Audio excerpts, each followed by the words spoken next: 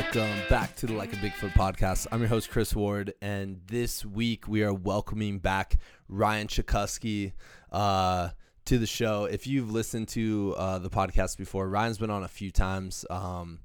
Originally, he was on before his first attempt at the Bigfoot 200 miler.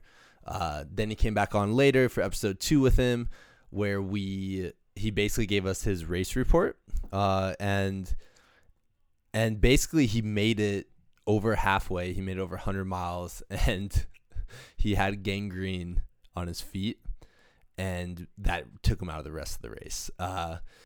Afterwards, he wrote a book called Bigfoot 200 because, why the bleep not, about his experience during that event. And now I'm having him back on the podcast because, first of all, the book's out, so definitely check that out. It's on Amazon, anywhere you find books. You'll see a nice little quote on the top from someone really super duper cool. And you can Google that and check it out. But I was super stoked as soon as I saw the cover of his book. And now he's back on because this just goes into the mindset of the man, right? Like, the Bigfoot 200 defeats you. It defeats your feet, right? And it destroys him, and he's not able. Some people probably just turned off the podcast when I said defeats your feet.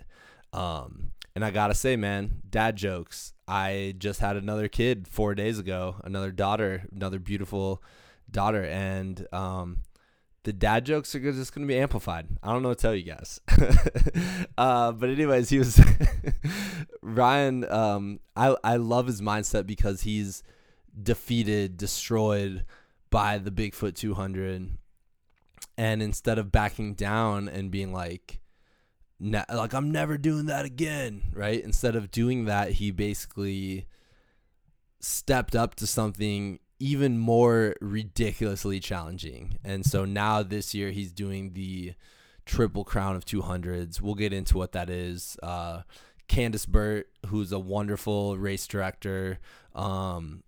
It's all 3 of her big, gigantic 200-mile races, all in 1 year. And they're all about a month apart. So you do Bigfoot 200, then Tahoe 200, then Moab 240. And so Ryan is taking those on. He's kind of, hopefully, as I root for him throughout the ultra running season this summer and next fall, hopefully he's on like this revenge tour, right? Like, where he's stepping up to, first of all, he's stepping back up to the race that he had to DNF, and he's going to be able to put together the perfect race and get that thing finished. And then after that, just sweet revenge by hopefully conquering the other 2. So I'm super excited to follow his story. I think training wise, it's really interesting to me. There's all sorts of different methods people are going about training. In this episode, Ryan's going to talk about how he trained the first time versus how he's training now and how it's changed as he's talked to more and more people in this community, and how and after, of course, he experienced part of the race for himself. So yeah, it'll be interesting. We go into training, we go into what his experience. He ended up volunteering at Bigfoot 200 last year, was one of the aid station workers, aid station chiefs, putting that together. Yeah, and we just kind of get into it. This one's all about 200s, guys. I hope you enjoy. I still can't wrap my head around one. That's going to be the common theme on whenever we talk to people who do 200-mile races. The common theme is going to be me saying, I can't wrap my head around this. Like, please try to help me understand this event. But I will say, everyone I've talked to who has competed in one of these has absolutely 100% loved it, and 100% have recommended it to everyone they possibly can. And that just goes to show about this experience that the Destination Trails team really is able to put together. And it's impressive to me as an outsider right now, right? Like, as someone who hasn't even thought of these, let alone attended one in any sort of fashion. Like, it just sounds like they do a really excellent job. So anywho, I hope you guys have been enjoying the last few episodes. A lot of them recently have been really ultra running themed. And you know, as I start trying to build up my miles and hopefully get my training down, with the big life adjustment of being dad to girl, daughter, beautiful lady number 3, I'm definitely drawing some inspiration off of the people I'm chatting with, who are showing me like it is possible. Whatever you put your mind to is possible. It's just something you have to commit to and have to kind of figure out. And right now I'm super committed to being an awesome dad. But I also have some athletic things I want to get accomplished too. And as I learned the balance between these two, right? Like obviously the kids are going to be a million times more important to me than the athletic thing, but that doesn't mean with a little kind of like self-sacrifice, right? Like sacrifice some time where I would have been spent watching TV or sleeping a little bit extra. Like I will be able to get the athletic stuff I want to get done finished too. So yeah, anyways, I hope you're enjoying the podcast. Go back and check out Ryan's other episodes. Like I said, he's been on 3 other times. One time he was on the Bigfoot sightings number 3. And before that, you can hear his race report and his previous kind of like iteration of his 200-mile training in the very first episode, and then his race report in the second episode he was on. So, all right, let's get into it. This is the Like a Bigfoot podcast number 135 with Ryan Chikuski.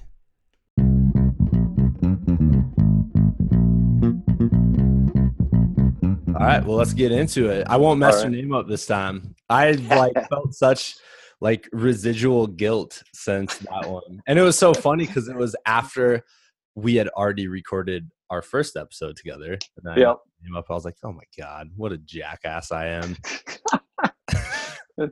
That's all right. Yeah. All right, man. Well, let's get into it. So welcome to the podcast today, guys. I'm super pumped. I am really thankful to be able to welcome back Ryan Chikuski to the show. And Ryan, I just want to talk all things 200s today. Yeah. And I figured you'd be a good guy to do that because you've kind of you've done a lot of research on 200s. Our last episode together, you talked about your attempt where you got I would say over halfway and then realized you were getting gangrene on your foot, which is insanity. And then since then you volunteered at the Bigfoot 200. Your book came out. We can talk about too, and now you're signed up for the Triple Crown, which is crazy, man. It's where you run all of Candace's races in one summer. So it's Tahoe 200, Bigfoot 200, and then Moab, which is 240. So yes. So yeah, man, how's that? How did that feel the day you signed up for the Triple Crown? Yeah, and the way it came about too actually was it felt crazy, I suppose, because the plan was already in place, and then Bigfoot opened up. I went out there. We'll talk about that a little bit later too, but so that was kind of getting right back into it, like being out there, and part of it again just jazzed me up completely over the whole thing. But then the opportunity came up that I could do the triple, and talking to Megan about it. I was very scared to go talk to her about it. Yeah. But she really bought into it, and I don't know why.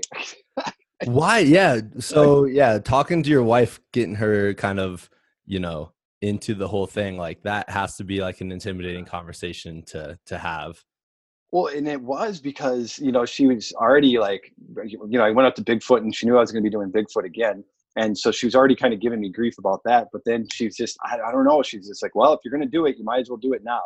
And then I think she wants to come to Tahoe. So I think she's excited to come out to Tahoe as well. There you go. So that's, I think that's a big key piece too. So we can make a little vacation out of that too. Yeah.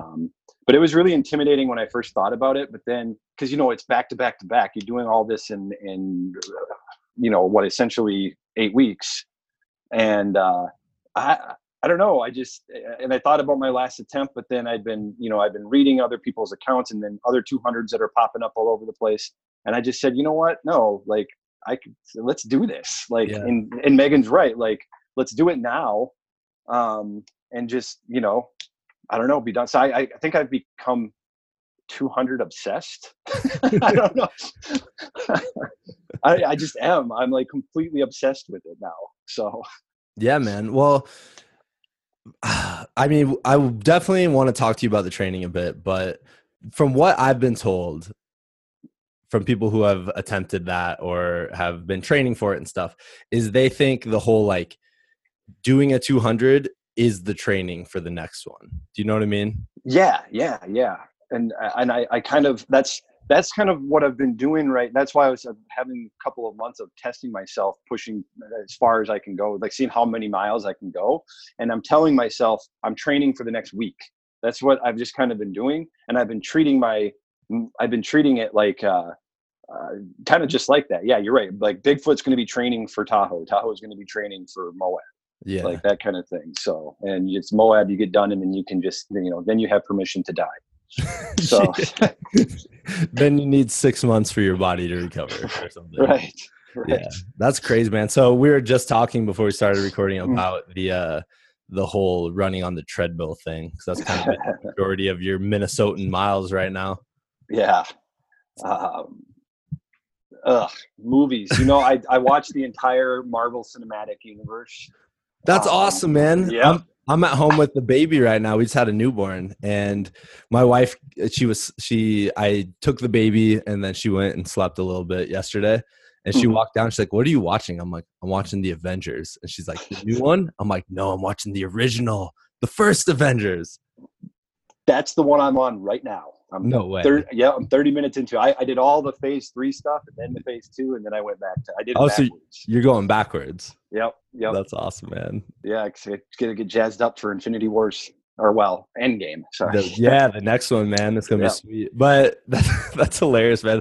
You're an ultra runner when you can watch the entire Marvel series in 2 months or something on a treadmill. I think I watched it in a month.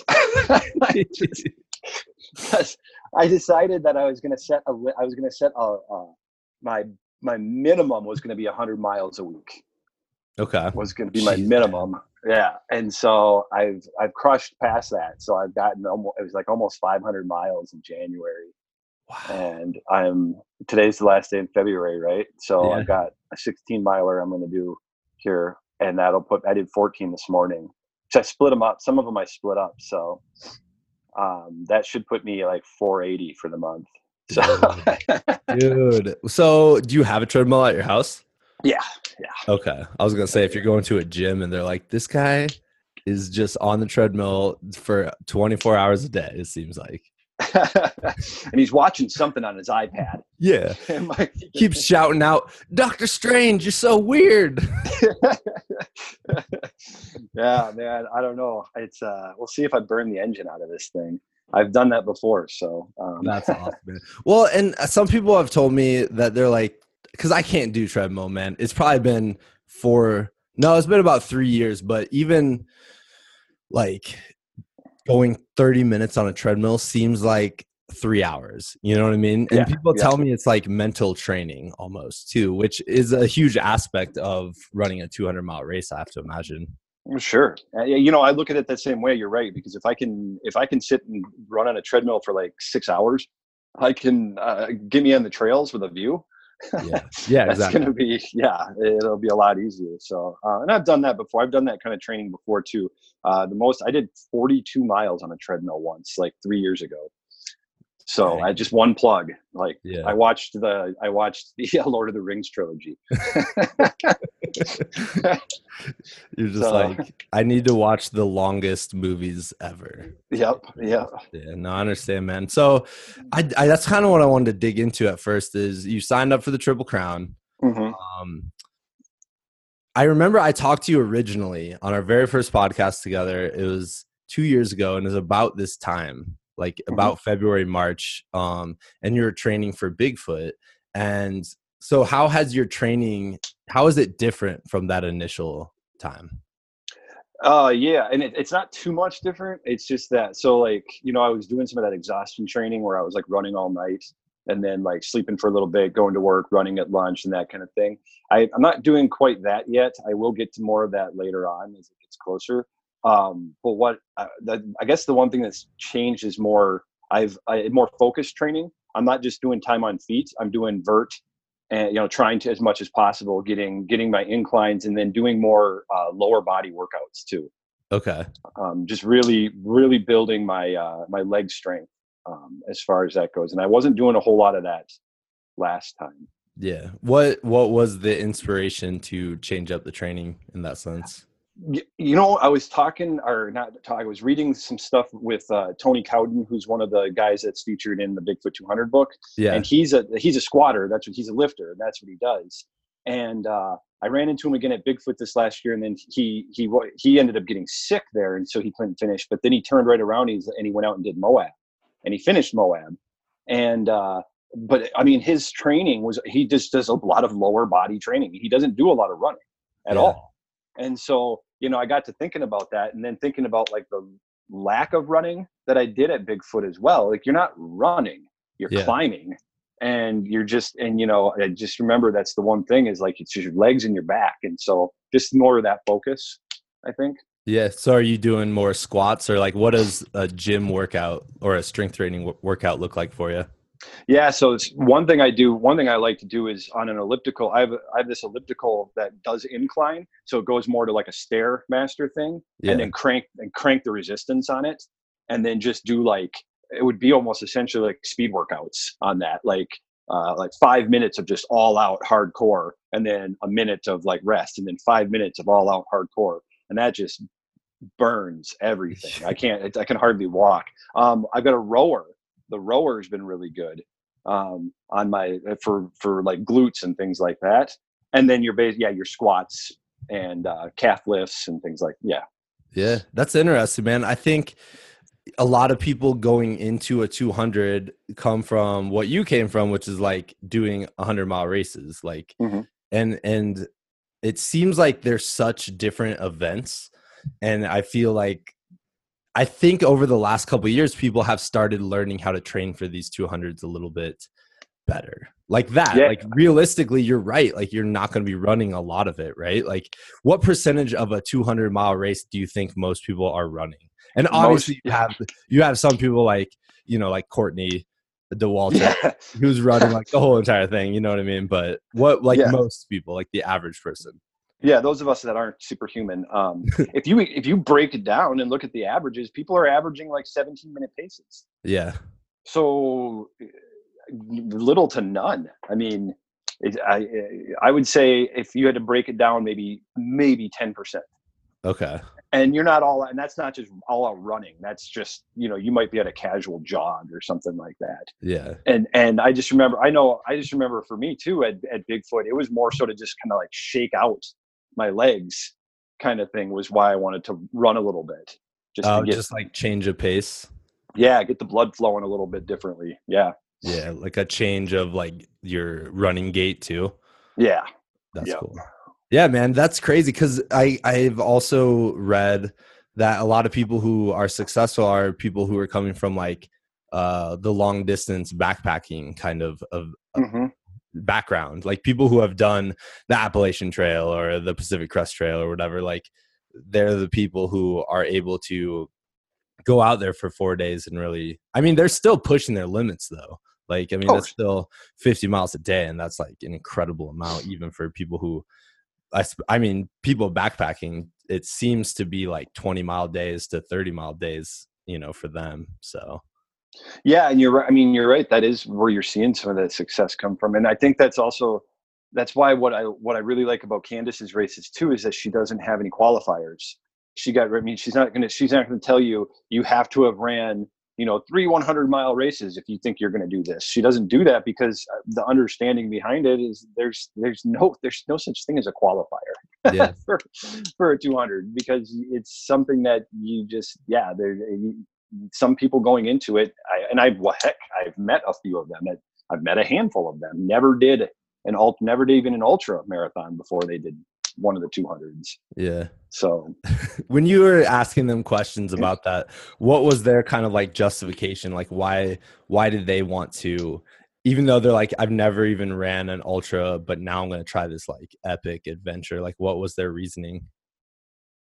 I know for the couple, it was a joke because they were listening to a podcast with, I think that Candace was on, and they were joking with each other and saying like, we should do this, ha ha ha ha. And then as a joke, like they signed, like the one signed the other one up. So that kind of how that went. I know Garrett, who I ran with, who I was with quite a bit for Bigfoot. He had never done more than a 5K, and his whole thing was just he heard about it and he thought, this sounds like absolutely insane. So okay, sign me up. And then Becca, she wanted her first 100 to just be part of a 200. So that was her. So you know what? There might be something to say about that, because you would be like, I don't even want to know how I feel after 100 miles. You know, because if like someone finished a 100 miler and felt terrible, that might be the thing that stops them from signing up for a 200 miler, because they're like, man, I remember I could like barely walk at 100 miles. Like, how am I going to do too? Yeah, well, exactly. So it's just jumping in. I don't know. You just jump in without feeling the water. Yeah. Yeah, man. So what else? Anything else that's changed? I mean, obviously, you're on dad mode now. You got the little one running around the house or crawling around the house or whatever he's doing. Yeah. Is he running? He thinks he can. And then he just flops. He'll be running soon enough though. Yeah. But he likes to come. Well, and we haven't been with the winter we've had. It's been just an absolute. Minnesota's been horrible. Yeah. Tons of snow dumped on us, and so we haven't been able to get him outside much. But he'll be excited once spring comes around. He likes going out with me running, and he'll go out. Oh my goodness, he goes. What did he? He was up to 27 miles. We went last fall. God. Yeah, in the stroller. Well, we have a kid runner. One you put around your waist and it pulls behind you. What? Hold on. Yeah. Let me look up this guy. Kid runner? Yeah, kid runner. Yep. Okay. Yeah, it's came out recent in the last year or so, and I was part of the second phase like marketing of it. So no way, man. Yeah. What? Do you see it? I'm looking at it, yeah. Uh-huh. Yeah. That's awesome, dude. Yeah. My parents bought it for me after Kian was born. So yeah, that's so much better than a stroller. So essentially you're like, yeah, you're right. You have like a weight belt almost strapped around your waist, and then there's this care. It's kind of like those bikers, like if you're ever seen those bike riders and the little carriage they're pulling behind them. Yeah, it's super light. Kian can be in there up to 50 pounds, up till when he's 50 pounds. So, for a while, and then, but it's super light and it's got good shock absorption. You can use it on trails, everything. Yeah. So he just sits in there, and we got a little fan to put in there for hot days, so the fan will blow on him. And he'll either nap or he'll eat or he'll just play with, his little toys in there and stuff. And he loves it. That's awesome, man. That's cool. Yeah. When you go out with the kid runner, are you like staying near your house on loops, or are you just going for it? We started staying by the house. Yeah. And I also started with Megan running with me. So she could see him, and then we just graduated up to, no, we'll go miles away. That's awesome. Yep. That's cool. Cause I always remember taking my oldest daughter for a walk, and I would do this cool, like I would go for a run in Virginia, and then I would take her on a walk as soon as I got home for like 4 extra miles. And it was super hilly and crazy, but we inevitably always get halfway. Like as soon as I hit this certain tree that was halfway in the walk, she would start crying like every single time. I'm like, oh my God, dude, you couldn't have cried like 10 minutes ago when we were closer to the house. There was one time when Megan and I were both out, and we were probably 5 or 6 miles, and he did start having a meltdown. And we thought we stopped for a few minutes, and we just had that quick conversation where Megan says, how do your legs feel? Can you run home and get the car quick? and he ended up calming down, which was good. But I was getting ready to like, all right, you take him, I'll go. That's awesome, man. How else has he kind of changed your running life? He's changed. A big part is that Megan and I aren't able to run together. Yeah. As much. that's except, I mean, with the except, and that's just because, well, work schedules get in the way of that too. But Megan's toned down some of her running as well. She's not doing much as far as wanting to be too competitive anymore with running. So, which is perfectly fine, of course. But I'm trying, it's probably just more so it's changed when my routine as to when I usually would run. Yeah. You got to getting up. I'm not actually much of a morning runner, but now getting up in the morning, early in the morning to run. Because once he's up and then running during his schedule, it's like running on his schedule instead of mine. On the weekends, you got to wait till he goes down for a nap and then run. And then, wake up at 4 a.m. or whatever. Wake up at 4 a.m. Yeah, that kind of man, thing. it's tough to roll out of bed. And I try to do I wake up at 4, but then I try to be out the door by 4:30. And man, just it's not even you can't warm up. The warm up has to be that first mile of feeling terrible. Basically. Yep. And I'm a morning person. Yeah. I'm just not a morning runner. Dude, it's a billion times better to just wake up, go downstairs, read a book, drink a cup of coffee. That's a so much better way of waking up than waking up and instantly chugging water really quick to try to get hydrated and then try to run. Yeah, absolutely. Yeah. Ideally, if I could run every day around this time. Yeah. That would be perfect. I don't know. And every once in a while you get one of those days that you can do that and you're like, dude, I'm a champion. I could be an Olympic champion. You're you're so pumped. You're I'm the best runner of all time. At least that's how I feel when I'm able to go at 10 in the morning instead of. Yeah. Yeah, man. So is he coming too? You guys are planning these 3 major trips and yeah, I mean, I got a lot of questions about all the Triple Crown. So I guess the first one, are you guys flying out? Are you driving? Are you taking the whole summer to commit to this, or are you going to just fly out for those weekends? Yeah. So a bunch of different things have changed. And I guess maybe I'll start with me just kind of rewind to last year when I volunteered at Bigfoot. Yeah. Because that's kind of where it all started. I found out that if I would go out and volunteer and be the aid station captain at one of the aid stations, then I get free entry. And so that just appealed to me like crazy, Number one, because I get to go out there again. And that was kind of the selling point to Megan too. Because, it's a couple $100 for a plane ticket versus, $1,200 for the entry. Yeah. And so, but my dad came out with me, and he'd gone to one of my ultras before, way back in the day, a 50 miler. But really didn't do much else with me. And that man fell in love with 200 milers. Really? Yes. Whatever it was, maybe it was the location or whatever, but running that aid station, we were out there for 2.5 days straight. Cause we were at mile 92. And so it was a sleep station. So it was a very heavy, very heavy populated aid station, lots of action going on.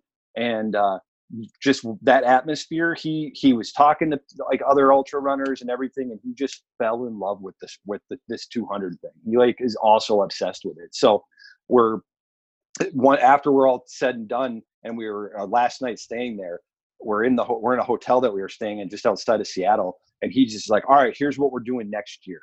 I'm getting an RV, and we're going to drive out there, and we're going to load up all of the stuff that you need, so we don't have to depend on the aid stations for sleeping or anything. And it's going to be you and me and your mom and Megan and Kian, and we're going to make this big trip. And I'm like, yes, this is fantastic.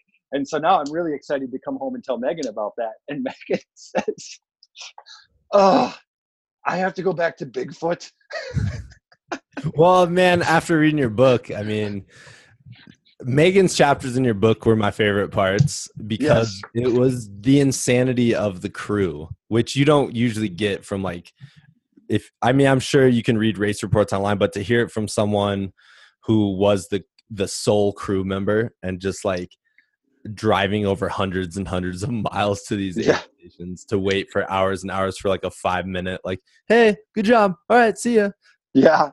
Yeah. No, I 100, to be honest with you too, because being able to be on the other end of that, volunteering and at the aid station, it was so cool being able to interact with all the runners and to see that perspective of what we're like when we come zombie walking into like the aid stations. We had no issues with any runners at all. They were wonderful. We had more issues with crews. Really? Yeah.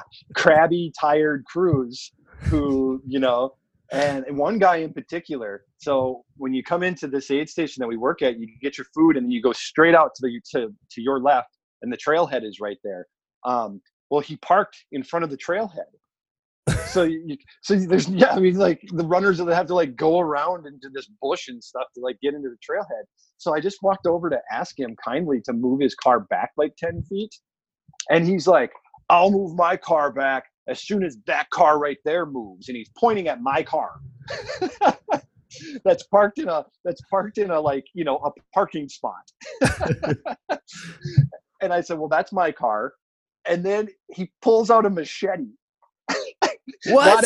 Not at me. I gotta just throw that out there. He didn't like pull it out at me and be like, I'm gonna get you with this machete. But he pulls out this machete, and I'm like, "What are you doing with that machete, man?" Dude, this is a total power move. Oh, yeah. And he's got this big piece of wood that he's been holding. He starts chopping it. He's like, "I'm making a walking stick for my runner." And I had to tell him, I said, "Your runner's gonna get disqualified if you don't move." Because we can be DQ'd for our crew. Yeah. Our crew has to behave too. But yeah, he was insane, man. He's just, yeah. That's nuts, dude. Let me just pull out this machete was he like chopping it but like making eye contact with you at the same time? So he's now after this interaction, he moves his car back, and he did. It was him and me, or it was me and my dad and this other lady who was helping us out, and it was death eyes at us as he's chopping this thing for 15 minutes, like just oh, I had a hard time concentrating. That's awesome. What were your responsibilities as a aid station captain? So I had to recruit all the people to work there. Oh, okay. Yeah. And then, I had someone come from the UK.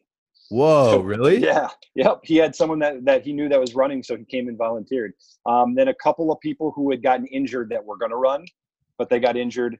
Then my dad, and then, I threw some feelers, I just threw there was a Facebook site, and I just threw some feelers out there and then just got people there. I had like 7 or 8 people that were working there. Yeah. That's cool. Were they there the whole 2.5 days?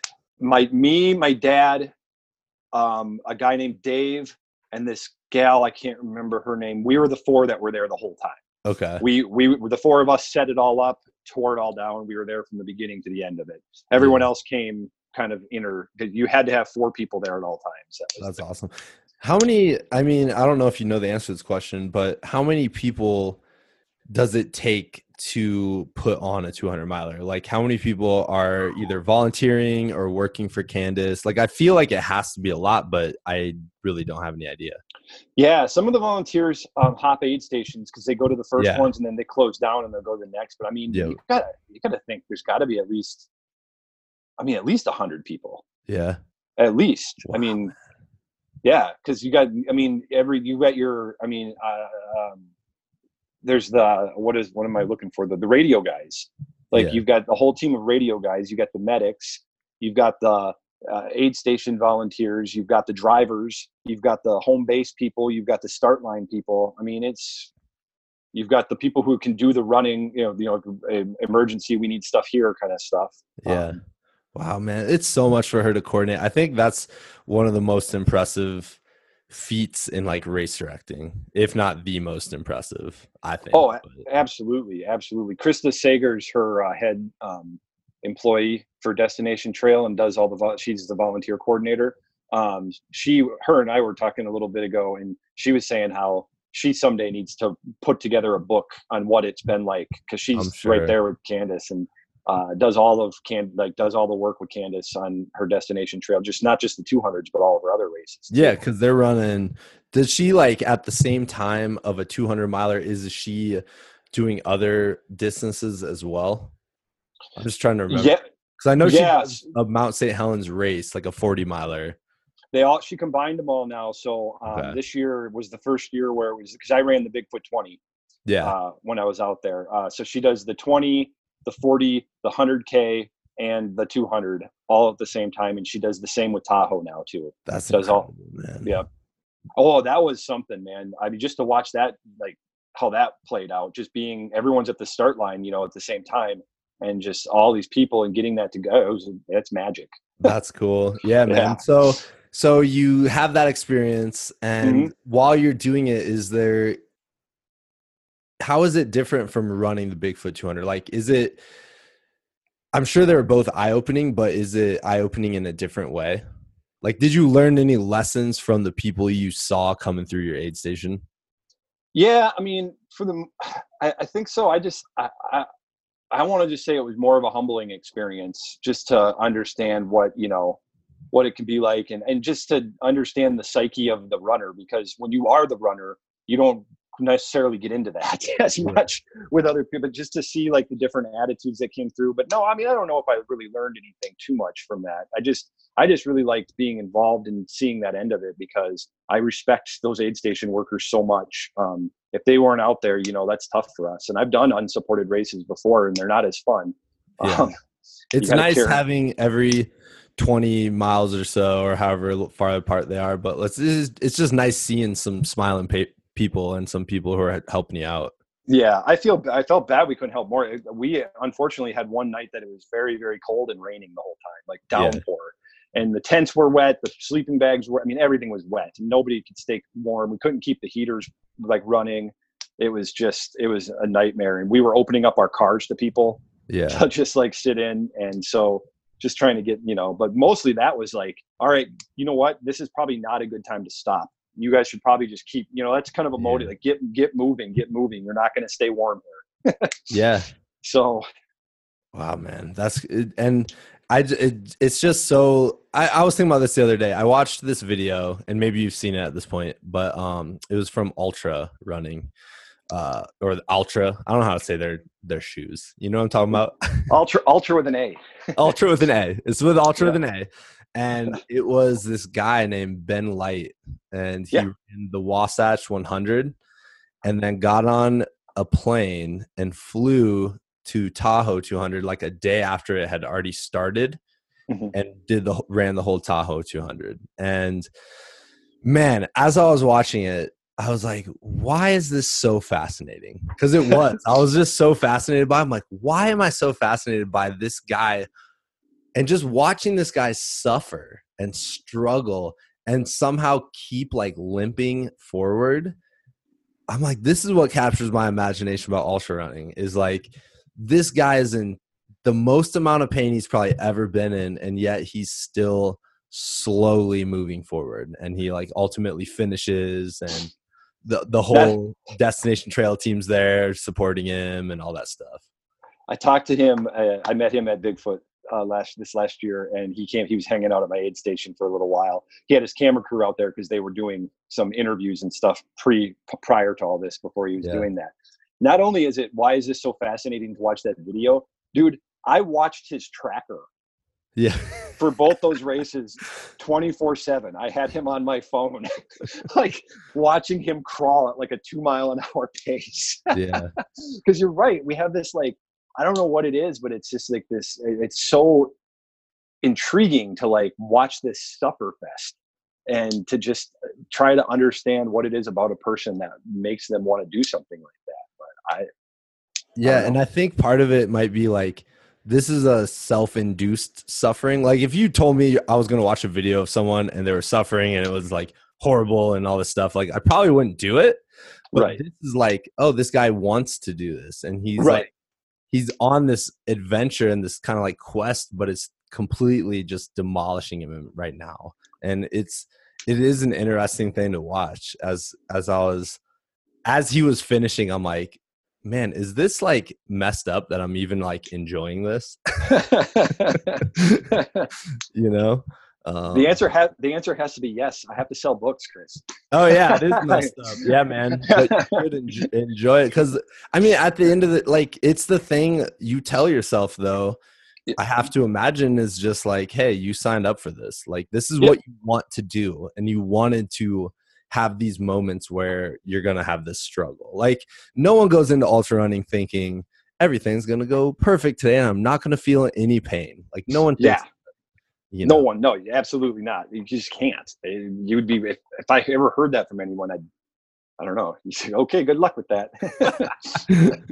Yeah, exactly. All right, so let's hear a little bit about, because at this point it's interesting talking to you now because you did Bigfoot and then you interviewed all these people about their races as you wrote the book. So you like heard all of their experiences. And now you also volunteer at this aid station. So you're like in this 200-mile community. And I feel like you have a lot of knowledge about it. So what's kind of like, what do people say about those three races? Like, what are the differences between Bigfoot, Tahoe, and Moab? Here's how I've did, and you know what, Candace, if you're listening to this ever, you can correct me if I'm wrong, but this is how I've always kind of put it. And I think I learned this from Candace. I would say Bigfoot's the toughest, Tahoe's the fastest, Moab's The longest. the longest. Yep, is the longest. You see people finish Moab quicker than they finish Bigfoot. Really?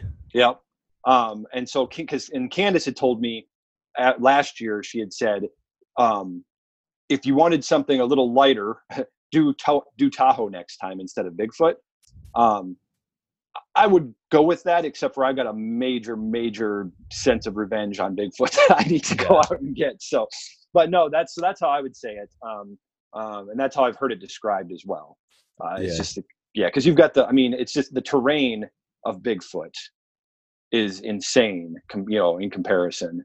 But yeah, Moab is just the longest. And so, yeah, but yeah, so for the other two, if Megan does end up coming with me, we'll fly out to Tahoe and do that whole thing.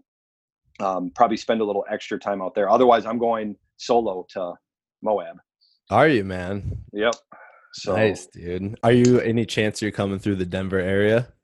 Like flying into Denver, or are you flying to like Salt Lake? I don't know. We'll find out, I guess. I haven't booked so sweet, man. Dude, okay, so Tahoe, like what are you expecting going into that race?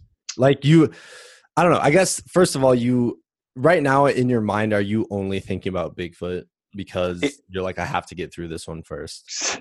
That is a great question. If you had visual, all you people listening in the cyber world, right to my right here is a giant poster of the Bigfoot course map. No way. Yes. And so the answer is yes. Right now, Bigfoot is the course guides are right here on my desk, but I've got little Post-it notes on each aid station, and I continually write down, I'm taking notes as I am like preparing.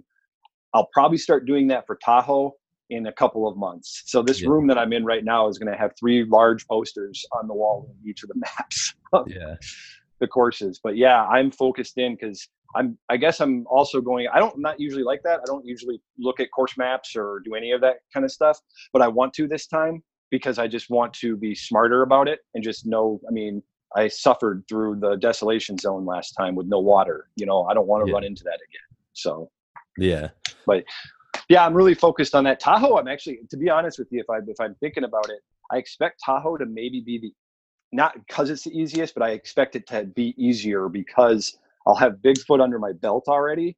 And I know that I've got Moab sitting out there on the horizon. Yeah.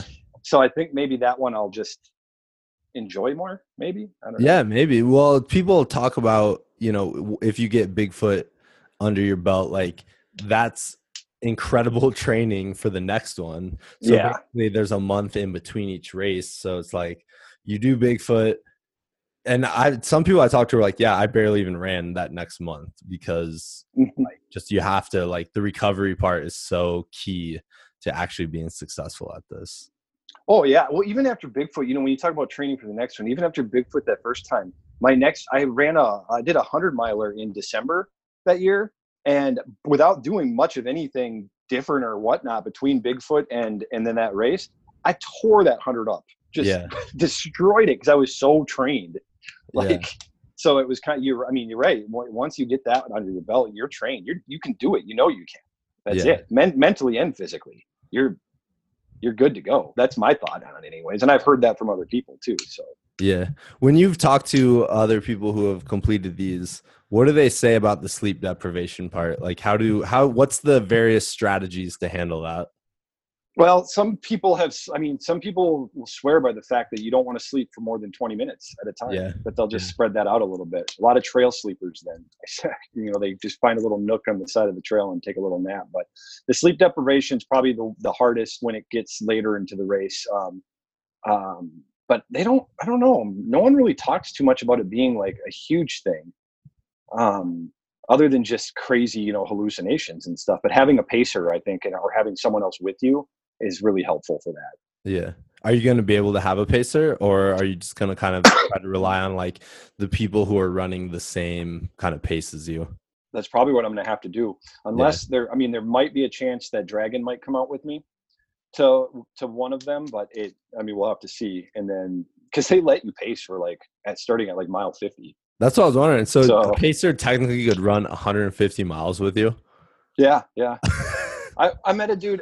Before I ran Bigfoot when I was running the Superior 100 here in Minnesota, and I was already signed up for Bigfoot that following year. But he had said, "Oh yeah, that's going to be a great race." I paced my buddy, and I said, "Oh, what'd you pace him for?" He said, "152 miles." I said, "Why didn't you just sign up for the race?" Yeah. What? That's crazy. My friend Thomas ran Bigfoot a couple of years ago, and he said his biggest strategy as it pertained to sleeping was exactly what you just said. He's like, you got to sleep on the trail. Like, he's like, I had to like sleep on the trail because I wouldn't get comfortable. So I would just get the amount of sleep I needed. I wouldn't ever get like so comfortable I slept longer. Or like, you wake up from a trail nap. I'm assuming you're like, let's get moving again because that trail nap kind of sucked. Yeah. And it's probably quieter too because it's very noisy at the aid stations. Yeah. And the other thing is too, then you have to be like, well, I'm going to sleep when I get to this aid station, but your body's not going to agree with you. Yeah. I'm on the trail. I'm on a 18-mile stretch between one aid station and the next, and I'm dog tired. Lay down and sleep when you can do it, and then sleep and then move. Because once I get to the aid station, there's people around. People are, saying, now I'm not tired anymore. Now I just want to get moving again. So, yeah, man, that's cool. I think people. I remember the first time I slept, it was pretty easy for me because I was tired. But the second time that I was tried to, I just laid there, and I should have just gotten up and kept moving. But yeah. Well, so let's talk a little bit about the book. Like, how's that going? First of all, I have to say, when you sent me the cover and it was the quote from that I sent you, and it says Chris Ward, like a Bigfoot podcast. I was like, what? What is going on? This is so cool. And like, I don't know, I was super honored. And I don't know, it's just one of those weird, crazy things starting this podcast has kind of led to that was completely unexpected. Mm-hmm. So thank you, man. That was it meant a lot to me. I don't even know if like you did that intentionally or whatever. I did. It was done me in the editors and then the publisher. We were talking about like what would look good, and I just thought that was the best. I mean, it was the best line to put right on the front there. Yeah. So, because obviously Martin Dugard, New York Times bestselling author, endorses the book. One might think like slap that on the front cover, but what he said was great about the book. I mean, it was awesome. It was so cool to get his endorsement, but it didn't capture like what open your eyes to what is possible, that kind of thing.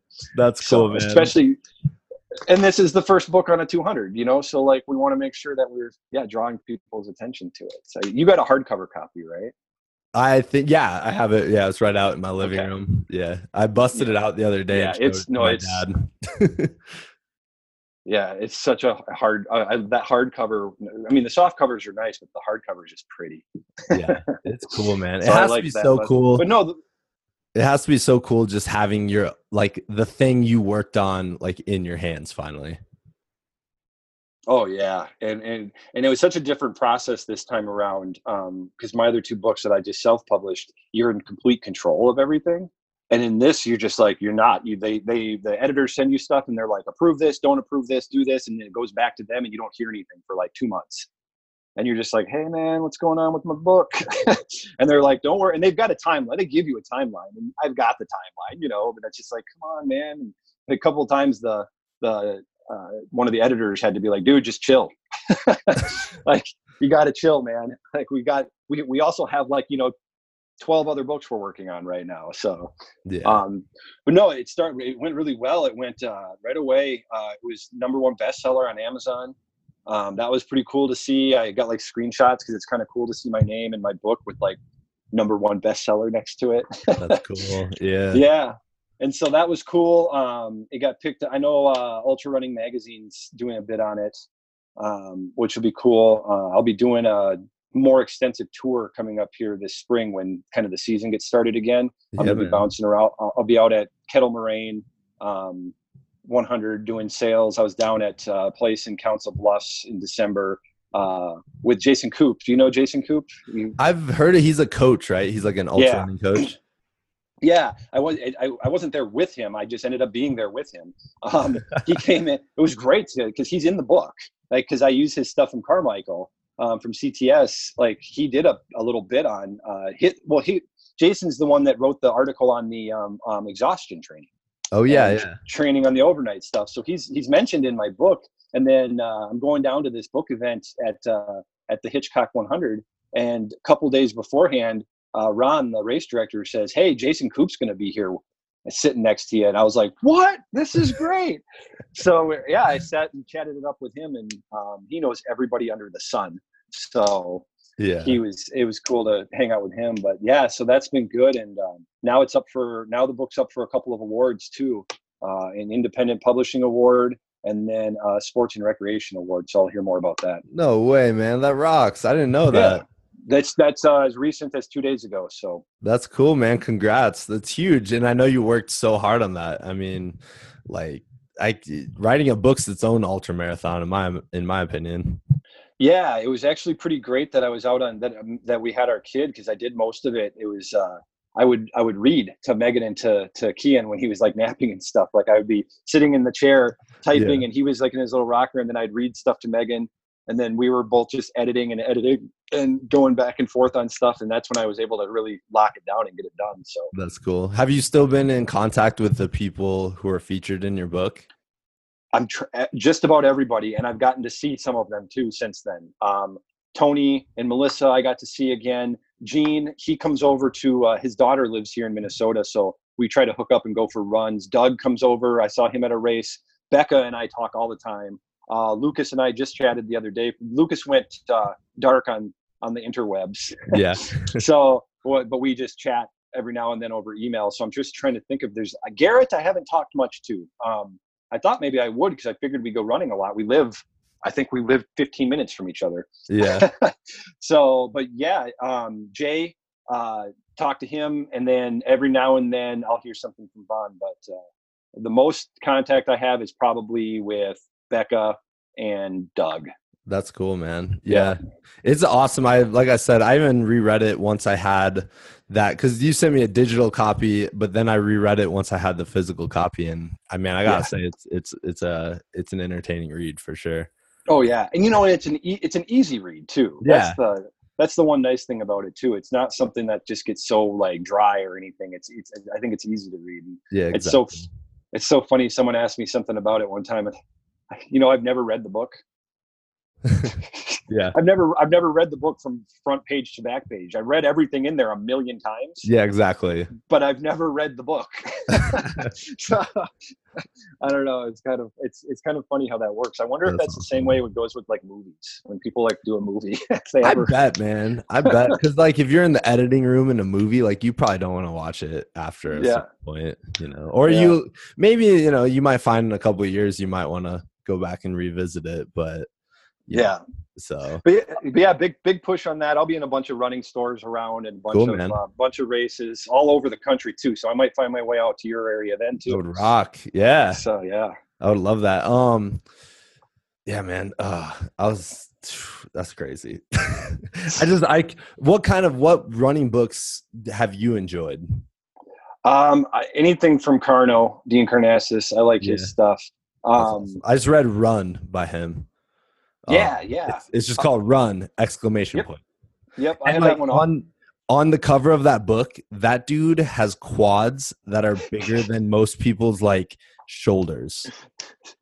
So that book I have in my office at work because I have it's signed by him, and he's because I've met him a couple of different times. But I've got like the book is open, and then it's got the this where he signed it at. But I flipped the cover over, Yeah. and so that cover is there too. And people come in, and it's one of the first things. Then they're like, "Why do you have a half naked man with giant muscles on your?"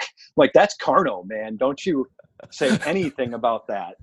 That's hilarious. I had the same kind of reaction when we were in a used bookstore in Boulder, which I know is like the most Boulder thing to say, you know. I was in a used bookstore, but whatever. It was down the stairs, and I picked it up, and I was like, this is just like a half naked man in tiny shorts with quads bigger than like most tree trunks.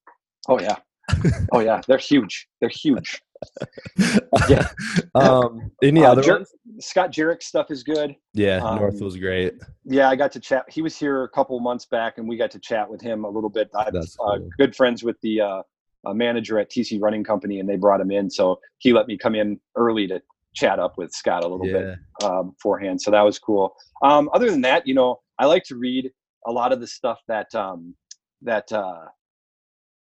not like ultra running stuff, but like there's a book like what's that book? Like The Rules of the Runner, and it's like just funny quips of things that you can do if you're a runner. Cool. Those kind of things. And then I don't read much training. I like the adventure ones. I like Corey Reese's books are good. Just those kind of story inspirational ones. I like those kind of. Yeah, that's cool.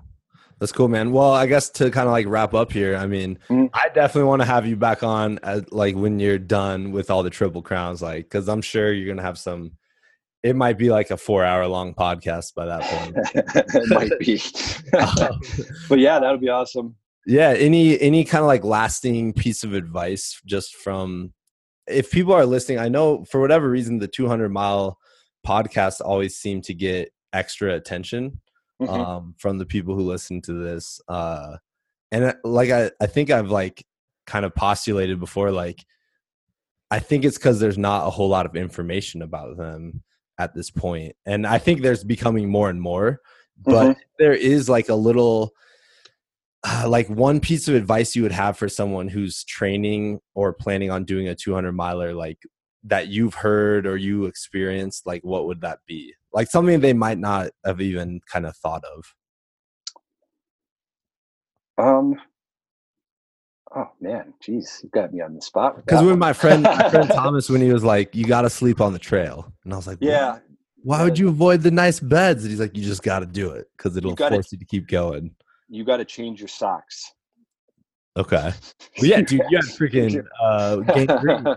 Yes, you got to change your socks. And you got to stay focused. And here's the other thing too. I don't know. Maybe it's just this, and this might be me getting just a little bit more philosophical. It's going to hurt, but it's not going to hurt any less if you quit. Yeah. That's the thing. You're going to still hurt. And at the end of the day, and the other thing, if anyone's ever contemplating doing one of these, don't contemplate. If it's even a thought in your mind, just do it. Yeah. Seriously, you'll never regret it. I don't know anybody who said, "Oh man, I regret doing that." That's awesome. But but yes, change your socks. I like how you went really philosophical, and then the other one's about socks. That's pretty much sums up ultra running in general. It does in general. My God, the feet issues are the number one reason why people DNF in the 200. Yeah. So really, yeah, feet issues. Feet issues. What? Like blisters and. Yep. That's crazy, man. Yep. All right, well, Ryan, thank you so much for calling the show, man. Awesome, man. Thanks for having me again. Yeah. All right, guys, that'll do it for this episode of the show. Thank you, Ryan, so much. It's been super fun, man. Like, I've had 3 big, long conversations with Ryan, and then a few shorter ones here and there. But it's just funny, like, when you're in a conversation for an hour straight and you're giving 100% of your attention solely to that conversation, like you do when you record a podcast, you're like, wow, man, we've only spoke like 3 times for 3 hours, and yet I feel like we're really good friends at this point, which is super cool. I think that's one of the interesting things about podcasting is you eliminate all the other distractions except the conversation. And so you're 100% engaged, 100% listening to the other person. And like, just look at that, man. Like, what a cool connection that makes with somebody just by actually not being distracted, like eliminating your distractions. Like, it makes such a deeper, like, really interesting connection. And I think, you know, I do it all the time too with my phone. Like, you know, I try not to do it because I'm like total, like, it's part of the Midwestern part of me, right? Where if someone's talking, I'm like, don't check your phone. Like, I'll get a text, I'm like, don't check it. That's rude, man. Like, I have that little Midwestern voice in the back of my head being like, telling me what's rude and what's not rude. And I'm like, I know checking my phone in the middle of a conversation is super rude, so I won't do it. But it's just, there's a lot of distractions right now, I guess is what I'm trying to say. So giving 100% of your attention to another person is one of the big benefits I've personally received from podcasting, because it's teaching me and reminding me how important this is, how important it is, and it's making me a better listener at the end of the day. All that being said, Ryan's just super cool dude. I've really enjoyed doing the episodes with him. I hope you guys check out his book. And really, I hope you guys just support him. It's funny, he was talking about being a blue dot person, right? Like being rooting for a blue dot as Ben Light was running his like gigantic Wasatch and 200 miler thing. And it's I hope you do that. Like, I love going on during these 200 milers and finding a few people who I've met, and rooting for them. Like, you run these events and you have people rooting for you, probably more people than you even imagine, right? Like, I doubt that Ben Light guy knew people were cheering him along the way, or like knew how many people were cheering him along the way, and yet people were. And it's this thing where you draw this motivation, this inspiration, because you're like, man, what are they going through right now? And how much more can I push myself? How much more can I ask of myself if these people are really struggling and facing struggle in the bravest way possible, which is just pushing through it, man. Speaking of kids, there's this book. It's one of my favorite books I read to my kids.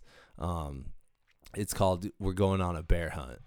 And if you haven't read this book, it's about a family just going on an adventure through the woods, basically, right?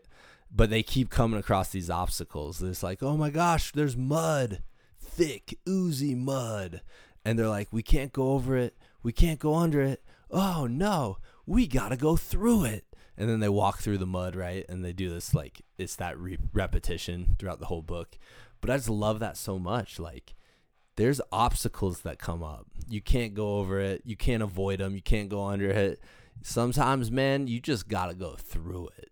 And it's one of the most important things you can remind yourself during an endurance event is like, man, I just got to go through this, because the only way out is by going completely in, because the only way out is really just getting through the event. And so I always remind myself of that when I'm doing a race. I actually remember doing an adventure race in Virginia with my friends Calvin and Travis, and we're doing this like bushwhacking up this mountain, and there's all these thorn bushes, and I was trying to like increase the motivation of the team, right? Because we were kind of feeling down at that point. And I started quoting that book. I'm like, you can't go over it. You can't go under it. You got to go through it. And then you just run through all these bushes, and we were like shirtless. And like, that's when I totally felt like a Bigfoot at that point. And I'm sure they just looked at me like I was a crazy person. Like, I'm sure they're just like, oh my God, that guy, like, he just ran through some thorn bushes. But I think just telling yourself that and knowing like, I'm going to be able to do much more than I think I can just by taking this thing on is huge. And that goes with anything in life. I mean, my wife and I right now, like, our daughter's 4 days old, and it's scary, right? Like, there's so much to be scared or intimidated by, or it's just this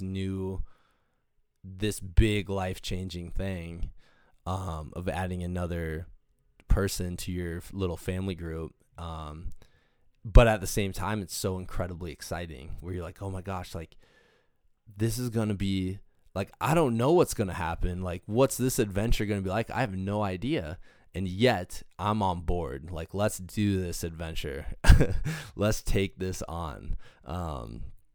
And I've learned that through doing these endurance races, along with being a parent, along with being a husband, along with being a teacher. It's just this big like accumulation of life events that teaches you these lessons, which is super cool. And I gotta give a shout out to my wife. Watching her, like everything a person has to go through to get a healthy baby, like to have a healthy baby is, man, like she's tougher than me, like hands down. She's way tougher than me. I don't know how else to say it. As we were in the delivery room and all that stuff, like the poking and prodding everyone must do. And then obviously like the whole having the baby experience and then all the pain afterwards. I mean, she's incredible.